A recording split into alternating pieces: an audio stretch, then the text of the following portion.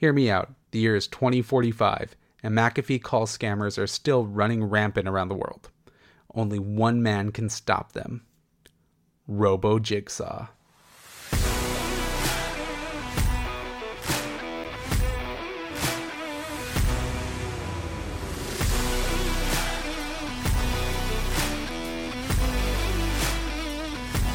Hello, and welcome to October. You're listening to Post Credits with Gil Garcia, and today we are reviewing the final Saw film, Saw 10. It's been a long marathon, but we've finally made it. Now, before we get to the review, let's take a look ahead at the upcoming film schedule that I'll be featuring on the show, starting with next week, where we'll be tackling on Ari Aster's Hereditary. On October 16th, we'll be tackling Hocus Pocus. October 23rd, The Nightmare Before Christmas. And October 30th, we have Five Nights at Freddy's, the movie. On today's episode, we have a lot of ground to cover. Not only will we be reviewing the movie, but I'll also give you two lists. I'll list my top 5 traps in the series, as well as my overall Saw film rankings. If this is your first episode, our film reviews follow a very simple format. I'll divide the show into 3 segments. We call them acts. The first act is going to cover Saw 10's plot, cast, and information, as well as my expectations going into the movie. The second act will be my film review, and it's going to be spoiler-free, so don't worry if you haven't seen Saw 10 or if you plan on seeing it. And then the third and final act will cover my filmmaking factoids, and it'll have those 2 lists for you, my Saw franchise film ranking and my top 5 favorite traps. Now here's the kicker, and this is the real hook of the podcast. If you have seen Saw 10, or if you don't care about spoilers, our post-credits discussion will be chocked full of them. So stick around after my outro song, because that's where we'll be going into the specific plot details and spoiler points that happen in Saw 10. But now, it's time for our main attraction. Does Saw 10 wash the taste of the final chapter out of our mouths? Or is it a mediocre return like Jigsaw and Spiral? Let's get our head back in the game and find out with Act 1. Alright, in Saw 10, a sick and desperate John travels to Mexico for a risky and experimental medical procedure in hopes of a miracle cure for his cancer, only to discover the entire operation is a scam to defraud the most vulnerable.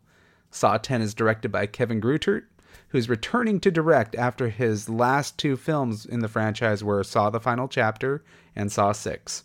It is written by longtime writers Josh Stolberg and Peter Goldfinger, and the film stars Tobin Bell as John Kramer, Shawnee Smith as Amanda, Sonovi Makodi Lund as Cecilia Peterson, and Stephen Brand as Parker Sears. Prior to my showtime, reviews were trickling in for Saw 10.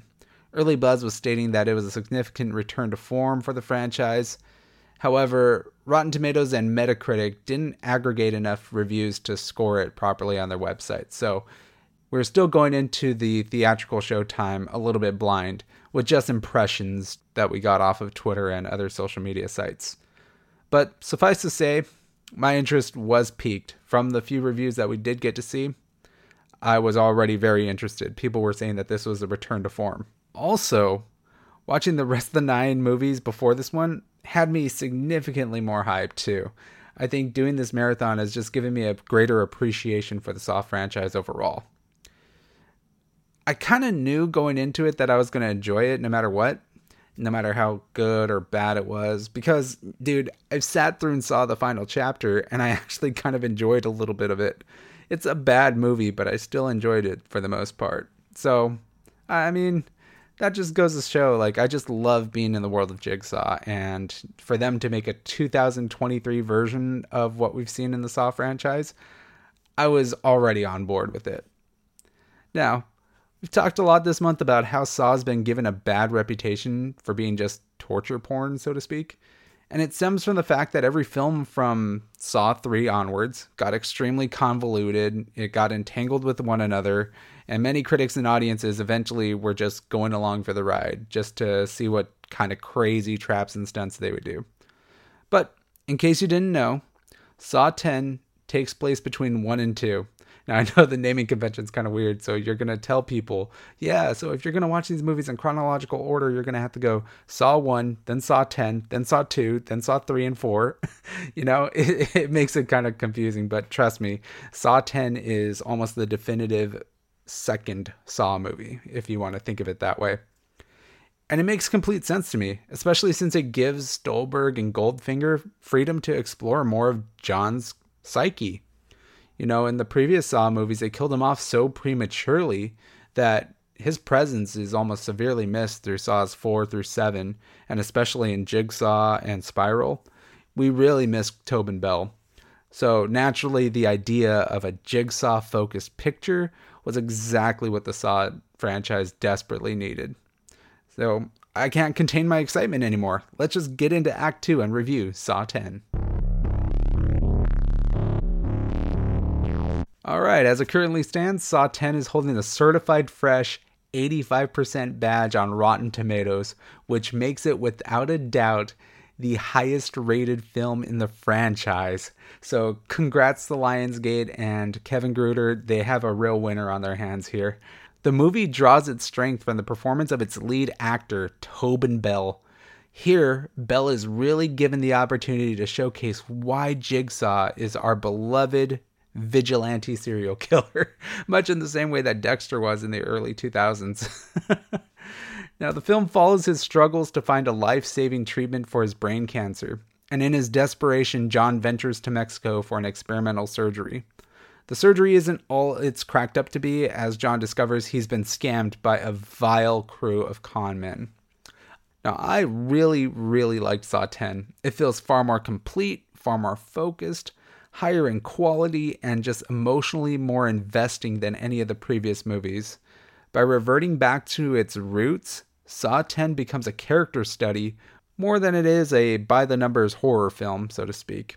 We really begin to empathize with John's predicament, as time is running out for him and his work. He is given 2 months to live, and so he is just trying to live out the 2 months of his life by leaving his legacy to Amanda and Hoffman.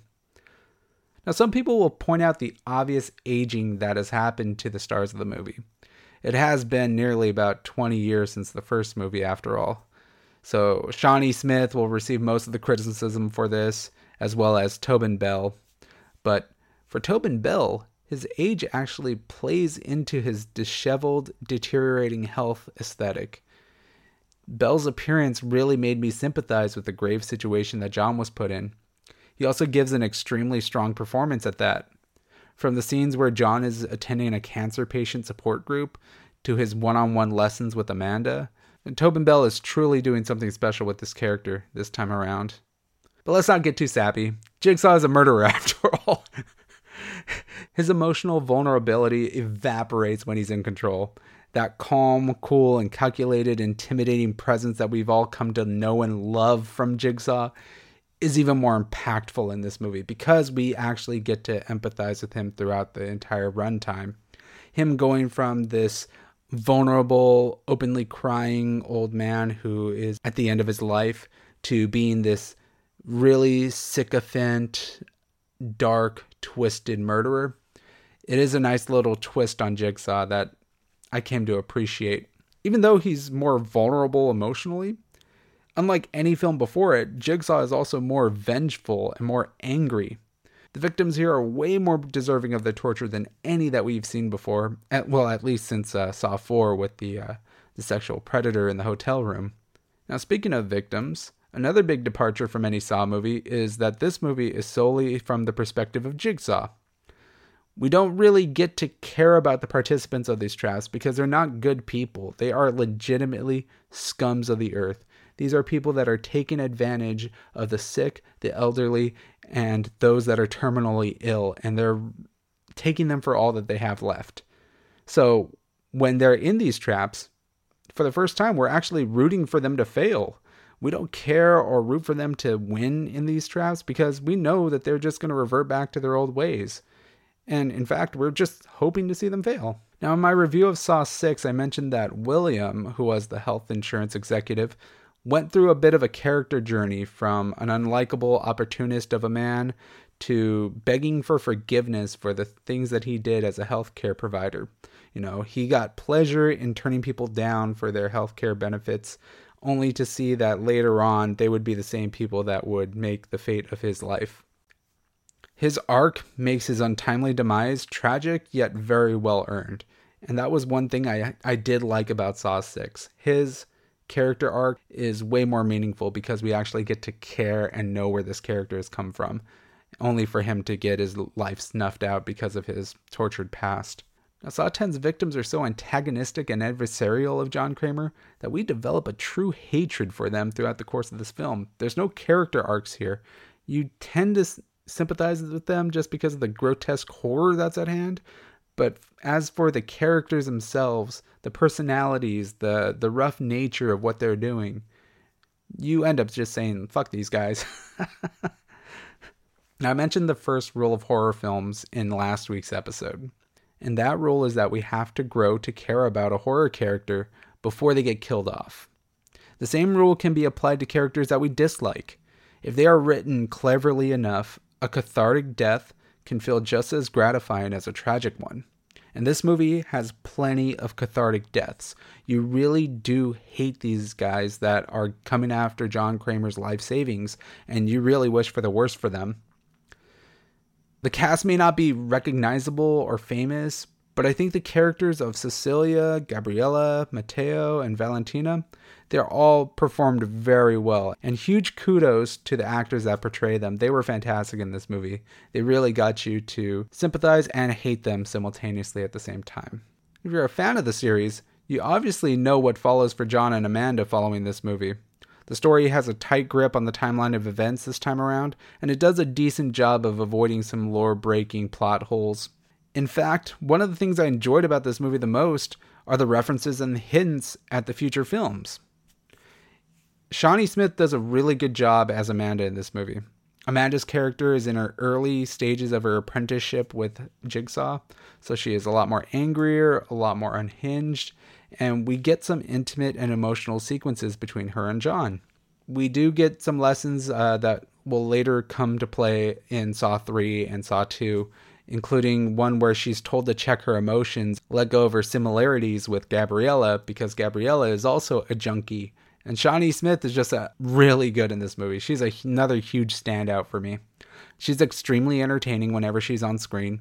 And what's crazy is that in her first appearance in the movie, the people in the audience that I went to the movie with almost applauded when she came on screen. And that's weird because we all knew that she was in the movie. She's in the trailer, for God's sakes. But we couldn't help but feel the excitement of seeing her on screen and return in such a situation that she was in. It was absolutely awesome. I didn't even think that the Saw series can pull off an Avengers-style applause, you know? It was kind of interesting to see. But before I talk about things I disliked about Saw 10, I want to give a huge and tremendous congratulations to Kevin Gruder, Josh Stolberg, and Pete Goldfinger. What they were able to do here with this movie is extremely special. This is unlike any other Saw movie you've ever seen before. Now, my biggest complaints about the later half of Saw movies was that these movies felt cheap, hollow, and they almost reeked of amateur filmmaking. Saw 10 is almost the complete opposite. It's as mature and well-constructed as you can get. The writing and directing is a major step up. This movie is very competently made. The shots of Mexico are beautiful, they're purposeful, and the traps are thrilling and heart-pounding. And to be honest, the gore is actually kept to a very small minimum here. It's not a hard movie to watch either.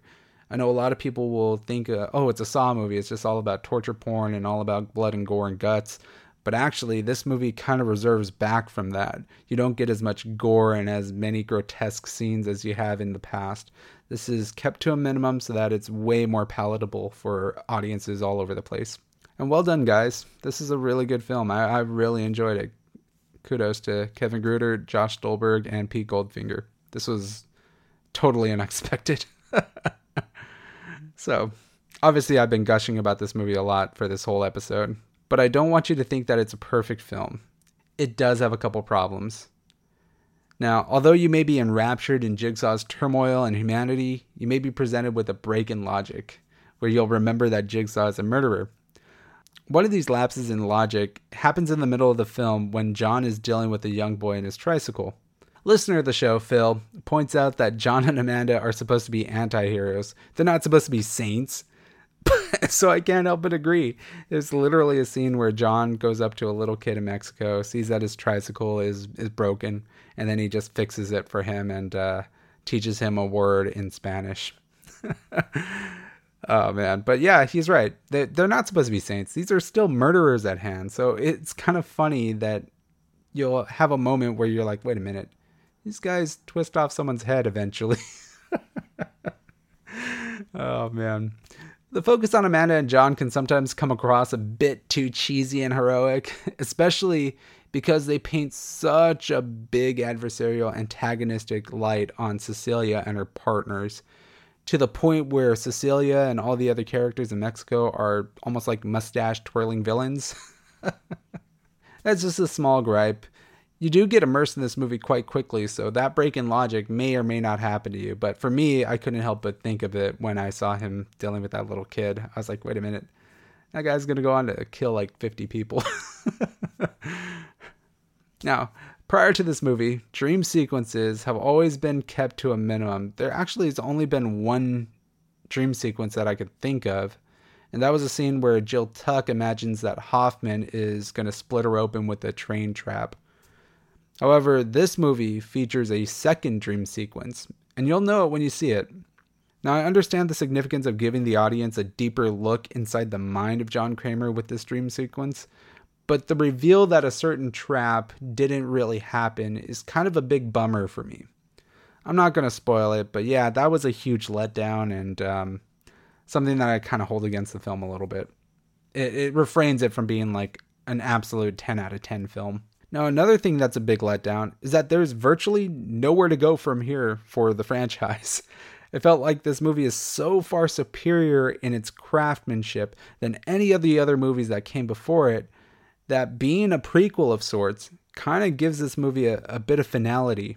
I can't help but want more movies like this from the Saw franchise, but I just don't think that they could accomplish that successfully. If they tried to make a Saw 10-2 or a Saw 1.6 or Saw 11 or whatever, I don't think it's going to come out as well as this. This was like the Logan of Saw movies, which I think is a pretty good analogy, actually. Now, Saw 10 really feels like an anomaly of sorts. In a movie franchise that is so universally lauded and panned, this movie carries a lot of weight to it. It carries a lot of stigmas, but it manages to subvert everyone's expectations from the franchise. And 10 really restored the feeling I had when I watched the first movie back in 2004.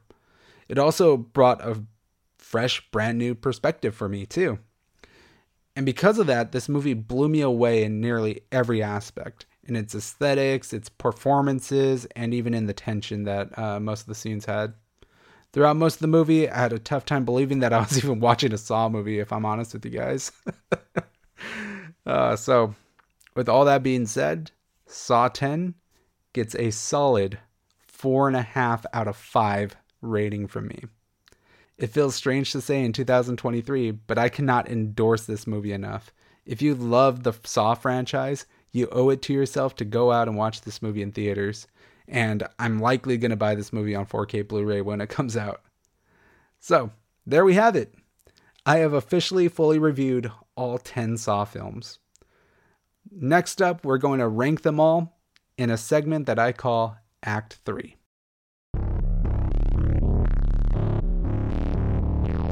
So, let's not beat around the bush. This franchise has had some remarkable highs and some embarrassing lows, traversing from the horror genre to an action movie in some parts.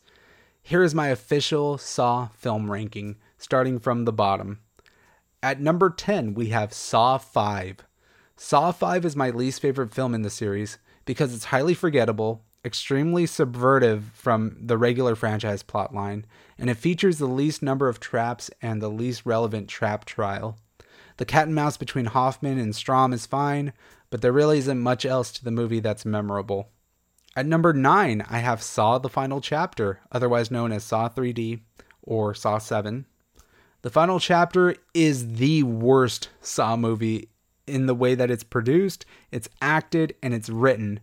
However, it's so absurd and inept in the way that it's made that it's vastly more fun to watch, especially more than Saw 5 anyhow. But I couldn't help but shake the feeling that this film felt very cheap and way below the standard of other Saw films at the time. With that being said, Saw the Final Chapter is number 9. At number 8, I have Saw 4. Saw 4 isn't egregiously offensive or hard to watch, it's just very mediocre. And it follows Detective Rigg as he races to find Detective Eric Matthews. Rigg is a blank slate of a character who makes poor decision after poor decision.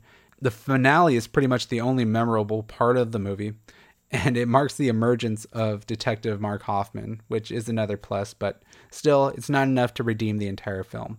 At number 7, we have Saw 3. This movie followed a character by the name of Jeff, whose game revolves around him forgiving the people involved in the murder of his child. Jeff meanders around and fumbles his way to Jigsaw and Amanda, only to fail his test. Slow-ass motherfucking Jeff, as we call him, is a very unlikable protagonist, and it really deters from the fine story that's going on with John, Amanda, and Lynn. I bumped this film up a grade because of the awesome traps it has, including the pig vac, the rack, and the angel trap. Saw 3 could have been the final Saw movie, since it kills off Jigsaw and Amanda, but instead it serves as a singular movie that boxed the franchise into a corner. Alright, at number 6, we have Jigsaw. This is a controversial pick. A lot of horror film enthusiasts absolutely hate this film. They dislike the modernization of some of the traps and the style of the film, even retconning in Logan into knowing John Kramer before Saw 1, and that became a huge red flag for the continuity and the community of the franchise. I actually enjoyed it quite a bit. Perhaps it's recency bias since I had watched the final chapter just hours before this. I found Jigsaw to be a huge step up in production value and writing, and overall, it may have been a lackluster return for the franchise, but it was at least better off than Saw 3 and 4. At number 5, I have Saw 6. Saw 5 was such a massive disappointment for me. Saw 6, however, really stood out on my rewatch because it was so much better than 5 in my opinion. Saw 6 has a great collection of traps, one of which is going to be on my top 5, spoiler alert, a pretty good trap protagonist, and the revelations involving Mark Hoffman finally come to a head in this movie. Saw 6 is highly underrated, and it's sneakily the best of the Hoffman era. Now at number 4, we have Spiral from the Book of Saw. Another controversial pick, Spiral from the Book of Saw took a bunch of risks for the franchise, placing the viewer in the perspective of a beat cop who is thrust into a copycat Jigsaw puzzle. The inclusion of Samuel L. Jackson and Chris Rock is a big pain point for most viewers. Some people think that they break the immersion of the grounded horror universe by having these big AAA actors in there, but I actually think it was a much needed injection into bringing credibility back into the brand. Your enjoyment of this film will stem on your willingness to buy into Chris Rock as a serious actor. And yes, he has some strong moments, but he also has some Razzie-worthy moments. I don't think it deters from the overall aesthetic or what they were going for in this film, and I found it to be a lot more engaging than Saws 4 through 6. So Spiral from the Book of Saw is number 4 on my list. And now for my top 3. At number 3, I have Saw 2. The more I sat on this movie, it's weird, the more I began to love it. There was even a night where I nearly convinced myself to retcon my review score from the very first Sawtember episode. And I kind of wanted to place it above Saw 1. Ultimately, I stuck to my guns. Saw 2 is a fantastic film, and it works on a fundamental level as a worthy successor to the breakout hit that started it all. The house is an amazing setting for a series of traps, and I appreciated this installment's game within a game subversion. Some people would rank Saw 2 as number 1 on their list. I don't disagree or blame them. This movie is an absolute banger. I could probably rewatch Saw 2 hundreds of times without getting tired of it. I love this movie, but unfortunately, it is not my favorite of the series. Now, for number 2, we are back where it all began. Number 2 on my countdown is Saw, the original. 2 men, 1 bathroom, 1 way out. a complex game of wits and wills that define their character and morality. The original Saw is an absolute classic. From the low-budget concept to the massive commercial success, this franchise would not have taken off if it weren't for such a unique and interesting world it built. I'll still never forget the moment that the reveal that John Kramer was laying on the floor the entire time, and it was an absolute mindfuck. This movie really is a classic horror film. Now, the number one movie on my Saw rankings list. And it's not because of recency bias. My favorite Saw film of all time is Saw 10. This isn't just because Rotten Tomatoes told me so either. I firmly believe that Saw 10 is an absolute triumph for the series. When people were asking, oh, man, why are they making another one? This movie firmly shuts them the fuck up. It gives us the best emotional story arc in the entire series while also working completely well on its own merit. Saw 10 roughly edges out Saw 1 as my favorite movie in the franchise. So that's my top 10. I want to hear from you guys. What was your personal Saw film franchise ranking? Let me know on social media and we could discuss that even further. I'm sure to have stirred up a few bees in the honeycomb with my rankings, but I stick by my rankings. I really do believe in my list. Now, of course, the series wouldn't be what it is today if it weren't for the traps. Let's take a few minutes to go over my 5 favorite traps in the Saw franchise. Starting with number 5, I have the Silent Circle from Saw: The Final Chapter. The Silent Circle is an absolutely brutal trap that required the final chapter's protagonist, Bobby, to rip a key out from his assistant's intestines. The key is tied to a fishing hook that will rip apart her stomach and intestines as he pulls it out of her throat. It would be a lot higher on the list for me if it were part of a better film, but I do appreciate it for even being in the franchise. I love the use of the decibel meter here, and the fact that she has to remain silent as he's doing this. It adds a lot of tension. It almost makes you hold your breath while you're watching the film. This was definitely the best scene in Saw: The Final Chapter, in my opinion. It blows everything else that happens in that movie way out of the water. So Saw: The Final Chapter does deserve a spot on my list just because of this trap alone. At number 4, I have the Rack from Saw 3. Slow-ass motherfucking Jeff has to retrieve a key from a shotgun case in order to prevent his son's murderer from being twisted apart. The thing that stood out to me the most about this trap is the shot of Timothy's head facing in the opposite direction. It's absolutely horrifying and grotesque, and the thought of someone being twisted apart is... I don't know whose mind came up with that, but it's so twisted and disgusting. It's amazing, actually. So the Rack from Saw 3 is number 4. At number 3, I have the Pig Vat, also from Saw 3. I wasn't kidding when I said Saw 3 had some bangers.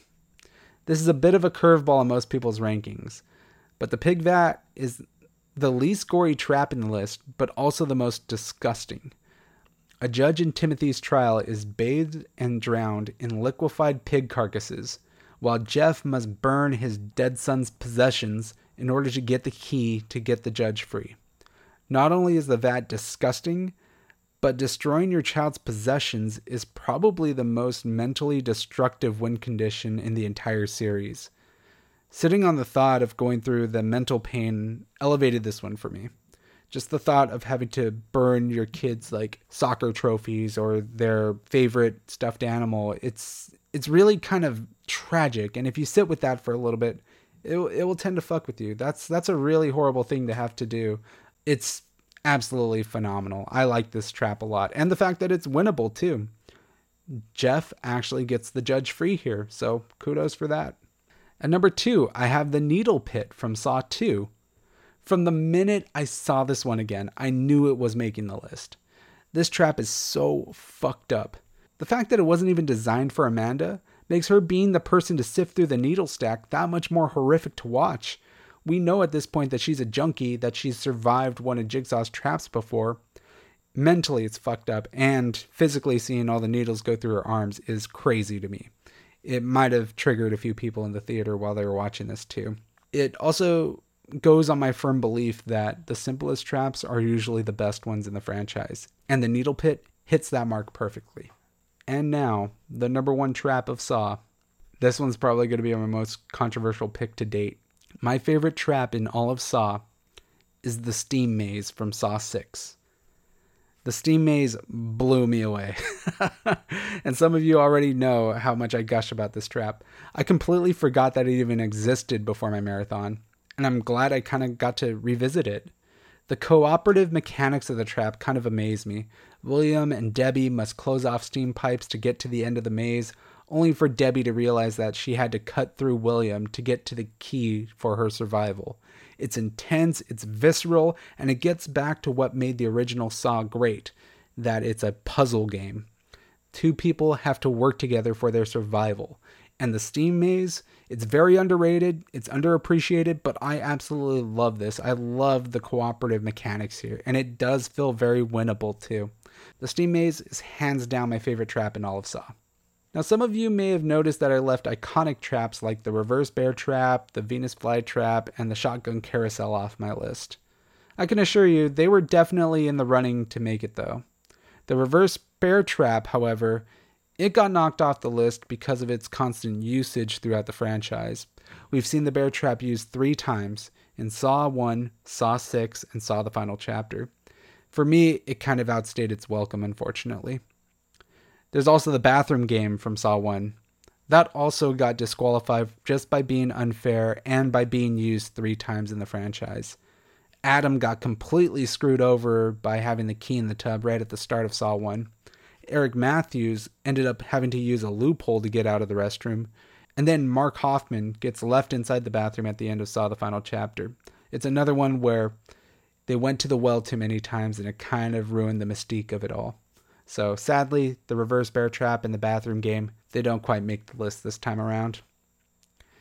So, what were your favorite traps? How does your ranking list look? Make sure to let me know on social media. On social media, you can find me on X and Instagram with the same username on each. It's PC with Gil. Now, there's one final thing to get to before we head to our post-credit spoiler discussion of Saw 10, and that is our filmmaking factoids. The first filmmaking factoid that I have for you is that the experimental cancer treatment that John seeks out in this film is presumably the same treatment that he sought for and was denied by the insurance company in Saw 6. This further is solidified by the fact that in Saw 6, John mentions that it's located in Norway, which is where Cecilia's father is allegedly doing his own work. That's some really cool lore building and references for any Saw fans, so I really appreciated that factoid. The eye vacuum trap. It's the first trap in the franchise designed not to kill its victim, but it's designed to maim them. Obviously, if you get your eyeball sucked out, it's going to hurt a lot and you're obviously not going to be able to see anymore, but it won't exactly kill you. It's just going to maim you, and I thought that was kind of interesting. Now, some eagle-eyed audiences may have noticed that right as the film starts, the Lionsgate logo is decidedly retro. That's because in this film, Lionsgate brought back their Red Gears logo for this film. The last time that logo was used for a movie was before Saw 3D, or the final chapter. Really cool reference right there. And then my final factoid for you. Despite his cold, mean demeanor, this is the first film in the franchise in which John Kramer openly cries on screen. I would have never thought of that. I thought he would have done it before he died in Saw 3, but I guess this is the first time we actually see that. It's kind of interesting. So that is all I have for filmmaking factoids. I want to thank every one of you for embarking on this month-long marathon of Saw films. I had an incredible time talking about these films with you. Your support and feedback have been amazing, and I can't wait to show you what happens next in October. Next week, we'll begin with a completely new film, and that will be Ari Aster's Hereditary. If you haven't already, make sure you are subscribed to YouTube, Apple Podcasts, and Spotify so that you don't miss an episode. If you don't want to be spoiled on Saw 10, I suggest that you pause the show right now and come back after you're done with the movie. After my outro song, we are going straight into spoilers. So, if this is it for you, I'm Gil, and I recommend you go catch a movie.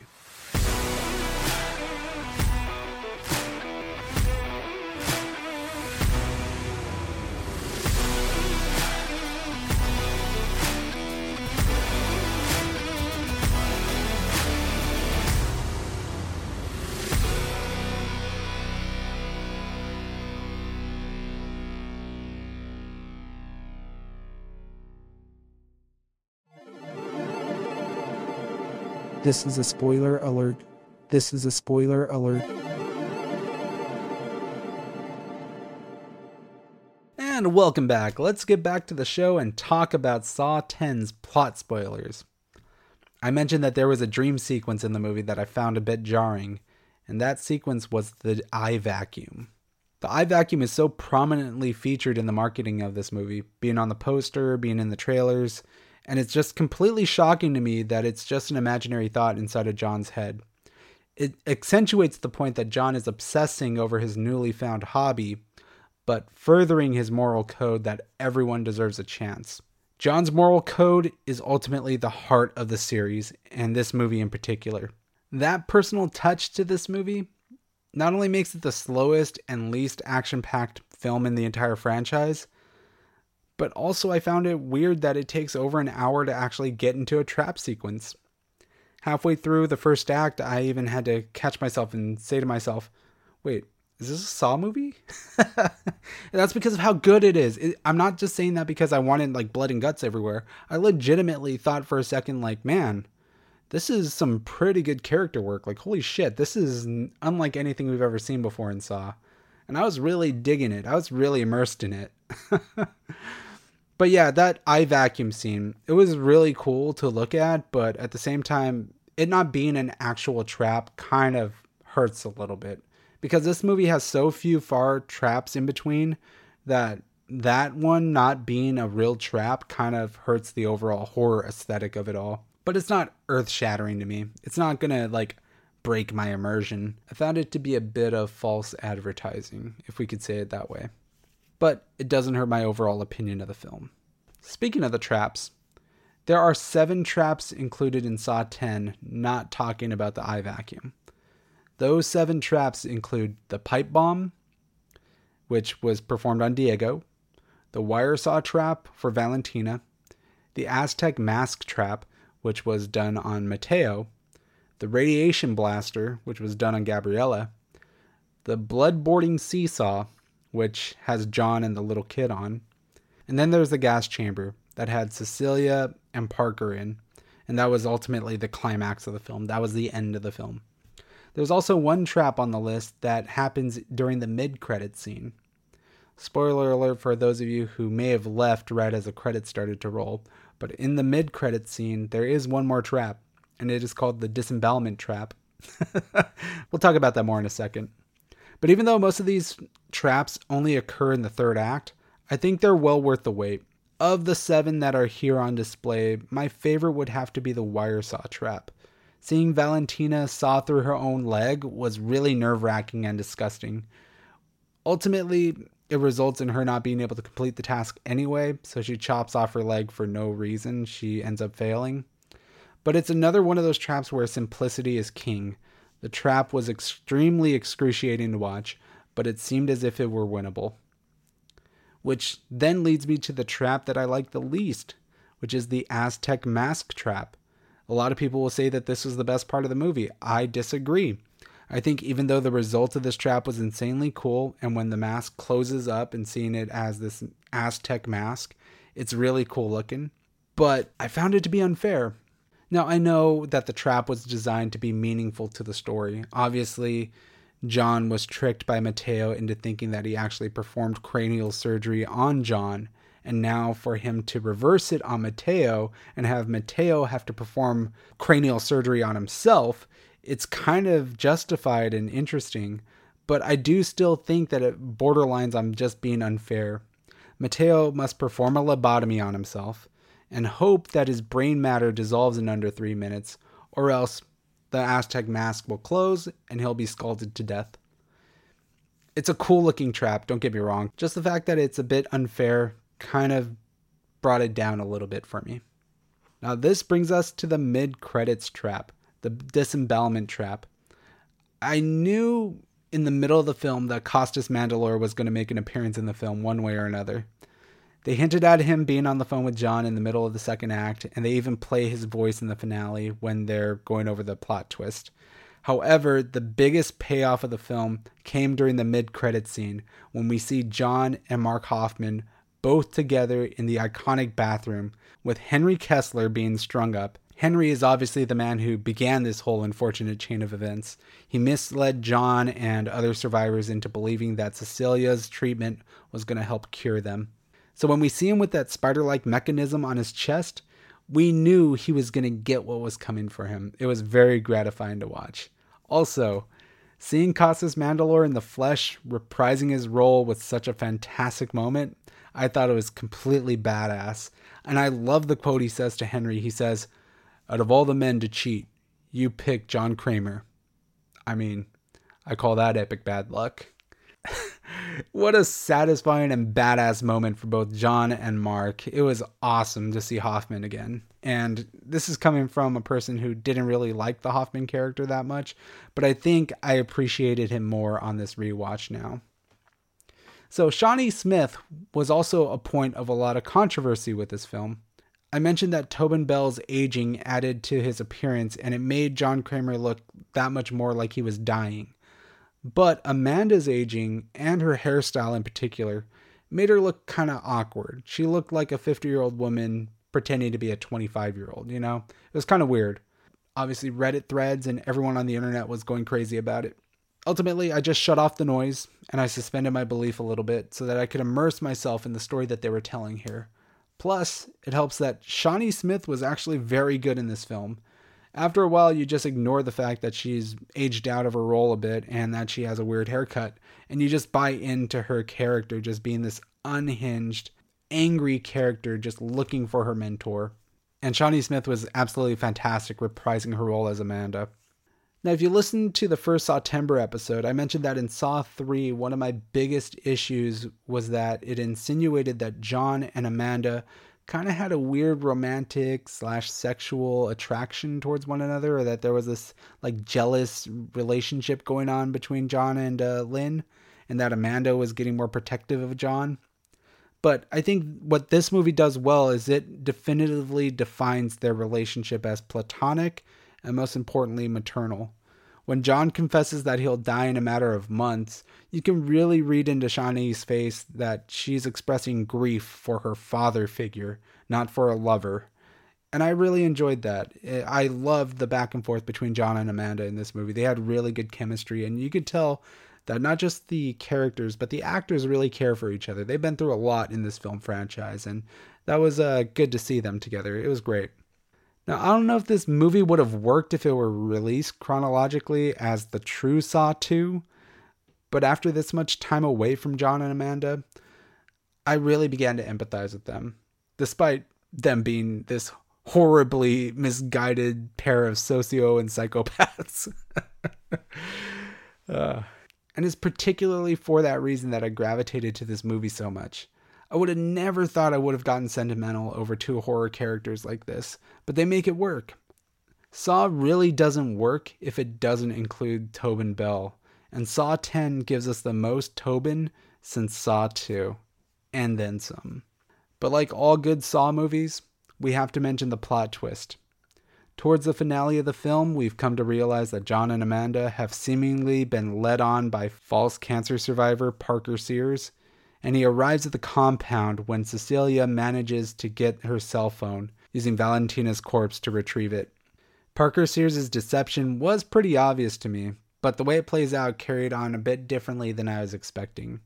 It leads to John, for the first time ever, being placed in his own trap and getting waterboarded, along with the little boy that he met earlier in the film. The waterboarding trap looked to be about fatal for John and the child, but we learned that it was all just an elaborate calculation by Jigsaw to apprehend both Cecilia and Parker. John then locks them in the upstairs office, ventilates it with an incredibly powerful poison gas, and then leaves them to fight amongst themselves for the only breathable mouth opening. The gas then deteriorates their flesh, Parker is instantly killed, and Cecilia is left to die either by the gas or by starvation. Now, to some people, the placement of John in the trap doesn't elevate the stakes, since we all know that he's going to survive this film, because he lives on to the next two. But to me, the payoff of the twist is in its execution that the child was part of it too. It shows that Jigsaw is still a bit twisted in his mind, that he's willing to endanger a child, but also that he's cool and as calculated as ever, and that he's already a step ahead of the game each step of the way.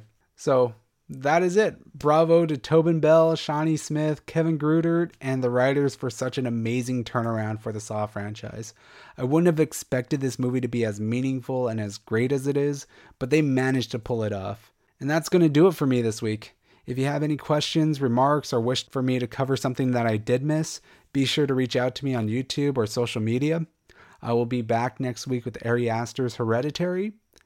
And now, I can finally say that our Saw Marathon is game over.